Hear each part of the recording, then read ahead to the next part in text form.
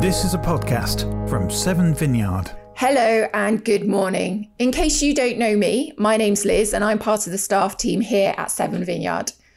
Today, I'm going to be continuing our series through the book of Mark. And Mark's gospel is very much about answering the questions, who is Jesus and what is his mission? I wonder, what are some of your most awkward moments with other people? Perhaps your name was misheard and you've then spent the rest of the conversation being called by that name. I recently had a parcel delivered to me in the name of Louise rather than Liz. Or maybe you've gone in for a handshake and the other person has come in for a hug and there's been this awkward moment. Or how about this? Have a look at this. This image of the Duchess of Sussex and Kate Robertson, co-founder of One Young World, went viral a few years ago. Kate was in a conundrum. She was unsure whether to curtsy, bow or hug. So she covered her bases by doing all three at the same time. She didn't know how to approach the Duchess and this very awkward exchange ensued.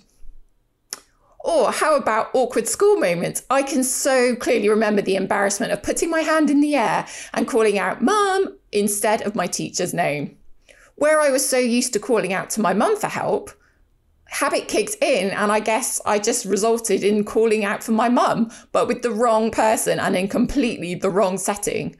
I felt so embarrassed. I can still remember the red creeping across my face as the other kids laughed and sniggered at my mistake. How we approach people, how we interact with them, depends entirely on the context and our relationship to them. A.W. Tozer, a theologian, he said this: "What comes into our minds when we think about God is the most important thing about us. Our thoughts shape how we relate to God, how we approach him, if we even dare to approach him." So, how do you approach God? Let me just bring you up to speed with what's been happening in Mark in case you've missed some of that. Jesus has been really busy. He's been gathering disciples and followers. He's been healing and teaching all through the Jewish region of Galilee. They're a bit tired and they could do with a break, so they now head out of Galilee and head towards a Gentile area to get some rest. Now, Gentile simply means not a Jewish person, but for the Jews, this was a loaded term. They considered the Gentiles to be unclean, impure, and they would steer well clear of them. So Jesus and his gang of disciples were headed in a very new direction, literally and spiritually. They were headed into pagan land. The context of this passage is vital to today's story. In the first half of Mark chapter 7, Jesus had a run-in with the Pharisees about their tradition of hand washing. Jesus makes it clear to them that it's not external things that make them unclean, but it's the filth inside their hearts. The condition of our heart determines our cleanness before God, not our lack of being Jewish, not where we were born, not our ethnicity, not our ill health. This is uncomfortable for the Pharisees and his disciples. It's a shift in long-held tradition and mindset. And it's immediately after this teaching that Jesus takes his disciples to the unclean Gentile region of Tyre and Sidon. And there he meets an unclean Gentile woman. So why would he go there? Why would he go to this unclean area? Well, it's precisely because of what he's just been teaching. You are not made unclean by visiting an unclean area or associating with unclean people. It's your heart that makes you unclean before God. So let's read the story now from Mark chapter 7, verse 24 to 30. "And from there he arose and went away to the region of Tyre and Sidon. And he entered a house and did not want anyone to know, yet he could not be hidden. But immediately a woman whose little daughter had an unclean spirit heard of him and came and fell down at his feet. Now the woman was a Gentile, a Syrophoenician by birth, and she begged him to cast the demon out of her daughter. And he said to her, 'Let the children be fed first, for it is not right to take the children's bread and throw it to the dogs.'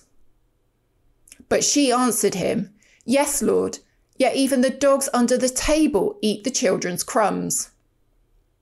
And he said to her, "For this statement you may go your way. The demon has left your daughter."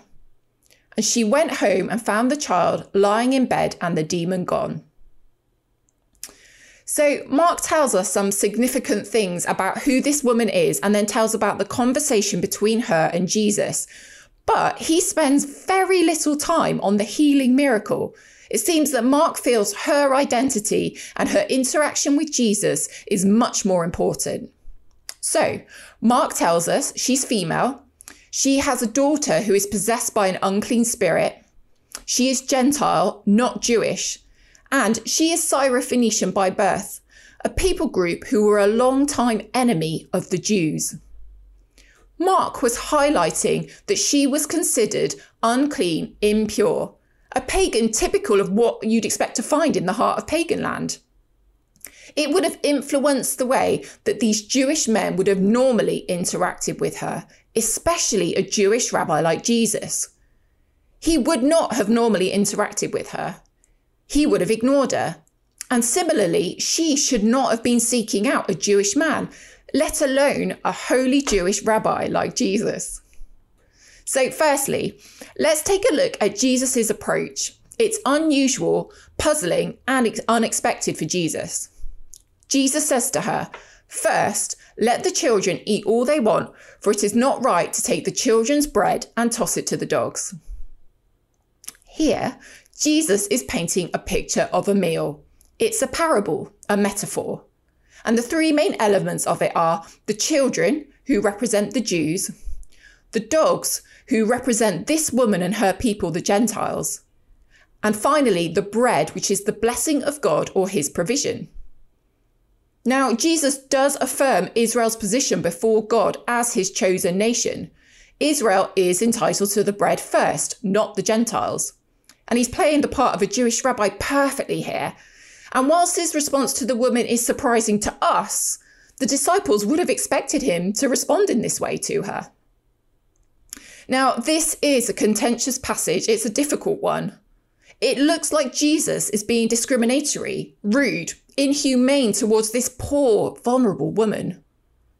She's desperately in need, and he seems to be implying that she's a dog.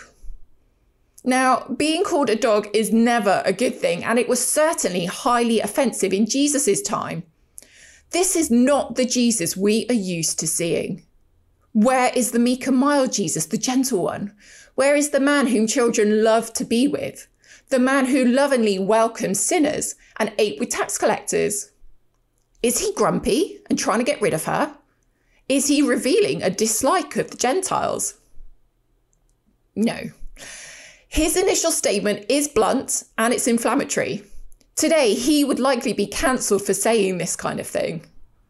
And we are seeing a different side of Jesus. He's wildly unpredictable. But he is not being racist or flippant or inhumane.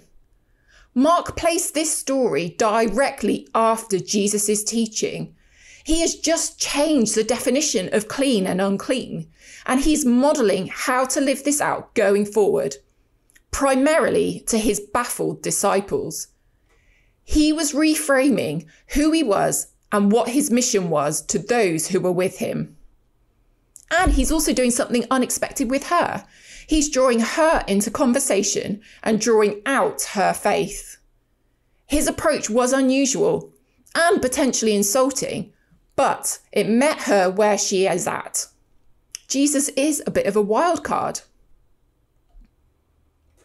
Secondly, the woman's approach.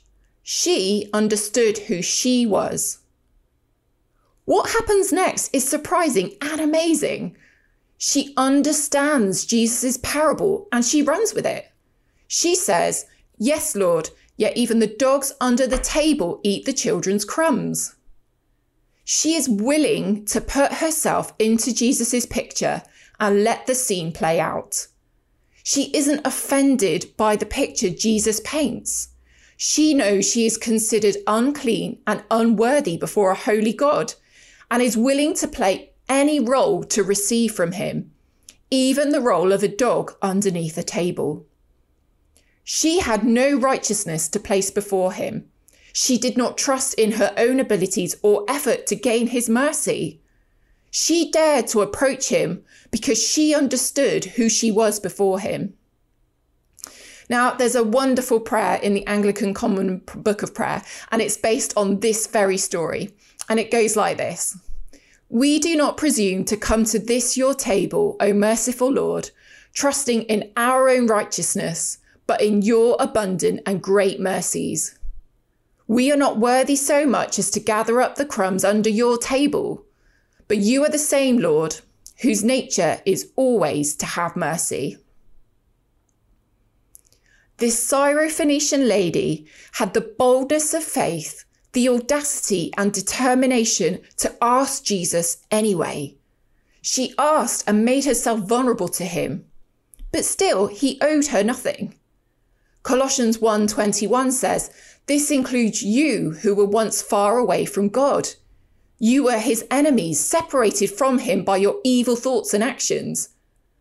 The Jewish prophet Isaiah understood who he was in light of who God was, famously saying, woe to me, for I am ruined, for I am a man of unclean lips.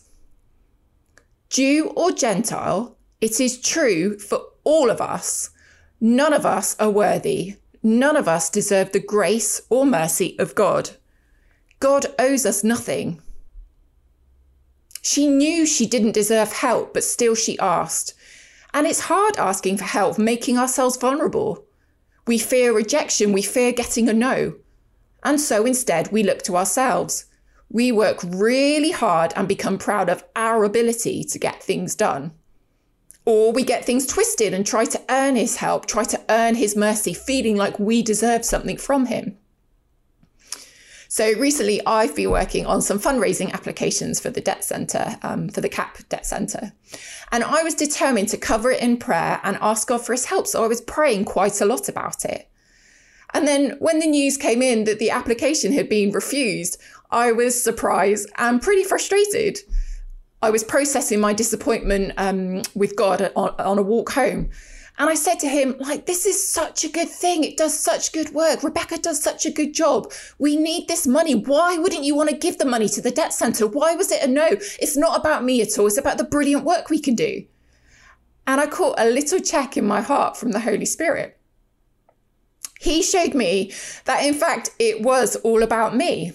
I had made the success of the application all about me. I thought that if I were praying enough, then I could earn God's favour and help, and we'd get the money, and it would all be brilliant. I was trusting in my own hard work, my own efforts in prayer to earn the mercy of God. I was blind to it. I didn't realise that that was my heart attitude, but Jesus kindly revealed it to me. Unlike the woman in the story, I thought I could impress God with my efforts, and he in turn would bless me. What about you? Are you trusting in your efforts, in your strength, in your abilities? Do you pray to him and so say, leave it with him, and then go off and try to make it happen for yourself? How might things be different in your life if you were to trust in him rather than yourself? Now, I think awareness is the first step towards transformation in this area, and I definitely want to see change in my life in this particular area. I want to trust in his strength and his ability, not my own. And I also want to be aware of poor attitudes in my heart. And so I've been choosing to introduce regular times of silence and solitude. And that just gives Jesus time to speak to me, and it allows his spirit to highlight stuff that's going on. It's a habit I want to develop because I want Jesus's voice to be the loudest voice in my head. In light of his love, I am worthy. In light of who he is and his mission, I am a child of God. I am who he says I am. So I'm choosing to make space in my day and week to hear Jesus affirm those kind of truths over my life. What practice or rhythm could you pick up to regularly hear Jesus affirm you in the same way? And next up, the woman's approach. She understood who Jesus was, which is why she dared to approach him and was so determined to get help from him. She used this word first to get her foot in the door. It's a brilliant way in. She cleverly reasoned that whilst the children get fed first, the dogs in any family always eat up the scraps and the leftovers. She was willing to eat second and was happy to have the crumbs off his table. She wasn't too proud, but was willing to take whatever Jesus might mercifully give her. She called Jesus Lord, positioning herself as his servant. And Matthew's Gospel, recording the same story, says that she called him Son of God, Son of David. She believed that he was the Jewish Messiah, the prophesied deliverer and saviour of Israel, and she trusted and expected him to act in line with who he was, King, Lord and Saviour. She also expected that his kingdom has an abundance that overspills the table, an abundance which produces leftovers, both for Jews and also for the Gentiles. She had a vision in her heart of how the kingdom of God works, a vision which became reality when Jesus feeds 4,000 Gentiles just 2 stories later, but with one difference. They did not eat basket of leftovers. Those Gentiles ate directly from the hand of Jesus.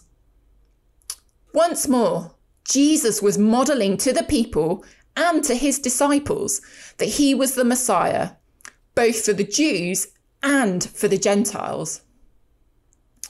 In less than 5 minutes with Jesus, she demonstrated a deep understanding of who Jesus was and approached him with remarkable faith. We have not really seen this of anyone in the book of Mark so far. Jesus' own mother and brothers, his hometown, the Pharisees, his disciples, none of them have understood who he was and what his mission was. His disciples have even been rebuked for their lack of faith and their lack of understanding. Yet this Gentile, unclean woman saw him and she got it.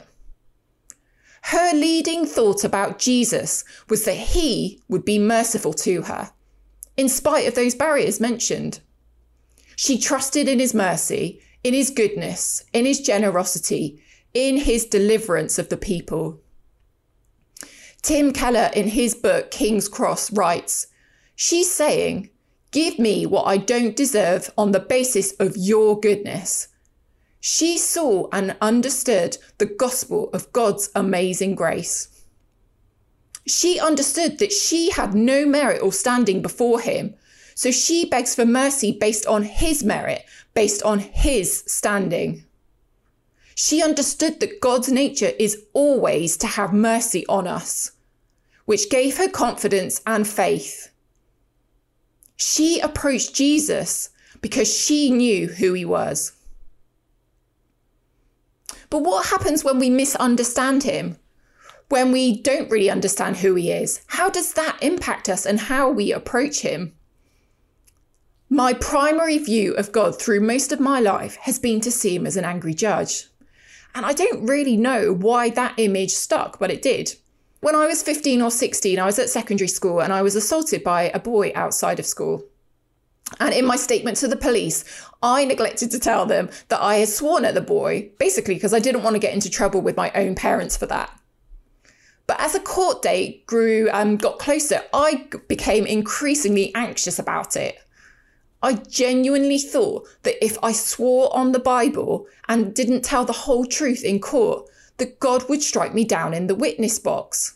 And I know that sounds ridiculous, but that is who I thought God was, an angry judge. When you view someone in that way, it significantly impacts how you approach them and if you trust them. My view of God was that he was an angry person, an angry judge looking to find my faults and would punish me for them. I made an incorrect meaning of who he was. And that meant I kept my distance from him. I didn't trust him. I didn't want to pray to him. I mostly just wanted to appease him and tried to be really, really good so I didn't get on the wrong side of him. And I think this is what Tozer is getting at in his quote from earlier. Our thoughts about who he is are vital, as it impacts how we approach him and relate to him. Now, thankfully, this all changed for me when I came across a talk called The Father's Heart by Katia Adams. And that now makes up part of the Gold course that we run. I became aware of how I was seeing God. And I realised that I saw him as a judge waiting to condemn me, but I realised that that was a lie. It helped me understand that what I thought was a lie. It wasn't true. That's not who God was at all. But it was no wonder that I didn't enjoy praying to him, that I didn't like spending time with him. I thought he was always about to pronounce me guilty. And of course you would be on edge in that situation. Anyone would. But it was a lie. And it was a lie that kept me from intimacy with my Father. Now, I choose to see him first as my Father, my Abba. For me, when I think of the other titles of God like Judge or King or Creator or Lord, I can't relate to those so well, and so formality and distance kick in. I don't come as close, but I keep my distance. When I think of God as my Father, when I pray to him as Abba, when I talk about him as my dad, that creates intimacy with him, and it deepens my trust. I'm able to go deeper in my relationship with him. Jesus came to reveal a Father to us. It was a new dynamic for our relationship with a holy God, and it changes how we can approach him. When we approach him in light of knowing who he is, it changes our relationship with him and our level of trust in him. So what about you? How do you primarily view God? What do you call him when you pray to him? Do you view him like I did as an angry judge wanting to find you guilty? Maybe you see him primarily as a sin counter waiting to tell you off. Or do you see him as a king sat on his throne looking down in disgust at his subjects who are bothering him with their constant mundane requests? What ways does your view of God impact how you approach him and your relationship with him? Take some time over the next few days to ask the Holy Spirit about this, what he sees, and get him to reveal the lies you've been believing about who God is. One rhythm you could pick up is to join us at the end of the month as we run another course of the Gold. It covers exactly this kind of stuff. And I've already shared how it's kind of transformed my relationship with God. But have a look on our website because there are other stories from other people who've experienced similar change and they've encountered Jesus afresh through this course. Sign up through the website or just get in touch with me or my husband, Greg. We'd love to have you join us. And so, finally, back to the question that I asked at the start. How do you approach God? And why does this even matter? It matters because approach is all to do with relationship. We were saved for relationship with our Heavenly Father. We were created for relationship with him. And even though sin interfered with that, God created a plan to restore us back to relationship. And Jesus' mission was to return lost children to their Father. The Syrophoenician woman knew who she was before Jesus, and she understood who he was and what his mission was. Her faithful response was that she dared to approach him with her need, in spite of everything which could have held her back. Jesus commends her great faith and heals her daughter from a distance. She saw the redemption of God in her life and her daughter's life. We approach him with humility, knowing we were once enemies of God and unworthy. But we are no longer who we were. The old has gone, the new is here. Now we approach him with boldness, with determination, with great faith, knowing we are beloved children. We approach him trusting in his righteousness rather than our own. Mark seeks to answer the question, who is Jesus? Well, he doesn't always act in the way we expect him to, or say the things we expect. And there's a great scene in The Lion, the Witch and the Wardrobe where Lucy and Mr. Tumnus are talking. And Mr. Tumnus says, after all, he's not a tame lion. And Lucy replies with, no, but he is good. Jesus is not always meek and gentle and mild. He is not tame. He is complex, multifaceted, deep, unpredictable. He is not always as we expect him to be. But he is good. He is one we can dare to approach in our uncleanness, in our mess, in our desperation. We can dare to approach him because he is good and his nature is always to have mercy. What would our church community be like if we increasingly grasped and better understood who Jesus is? More of his personality and his character and temperament. And what would our lives look like if we were increasingly living as children of God? Well, we would live joy-filled, abundant lives. We would experience a greater depth of intimacy with the Father. We would become more like Jesus and do more of what he did. We would have faith to move mountains. People around us would be caught up in our abundance and would want to experience it too. Greater faith in our community would see more people partnering with God to feed the homeless, to come alongside the brokenhearted, to mend broken relationships, to see sickness and disease healed, to see the addicted and the prisoner set free. We would see the redemption of God in our lives and in the lives of those around us, just like the Syrophoenician woman did. How does that sound? What do you want your life to look like? What do you want the life of your family and friends to be like? I want it to be like that. Do you? The good news is that there are practices and rhythms that we can adopt to start us on this process of better understanding the nature of God, who he is and who we are. I've already mentioned about signing up for the goal. Please do join us. We're running a course later this month, but you could ask your community group leader for it to be running your group, or you could get involved in it through a one-to-one mentoring relationship. Making space to listen to his spirit is invaluable and incredibly fruitful. I mentioned my rhythm of silence and solitude to let Jesus speak to me.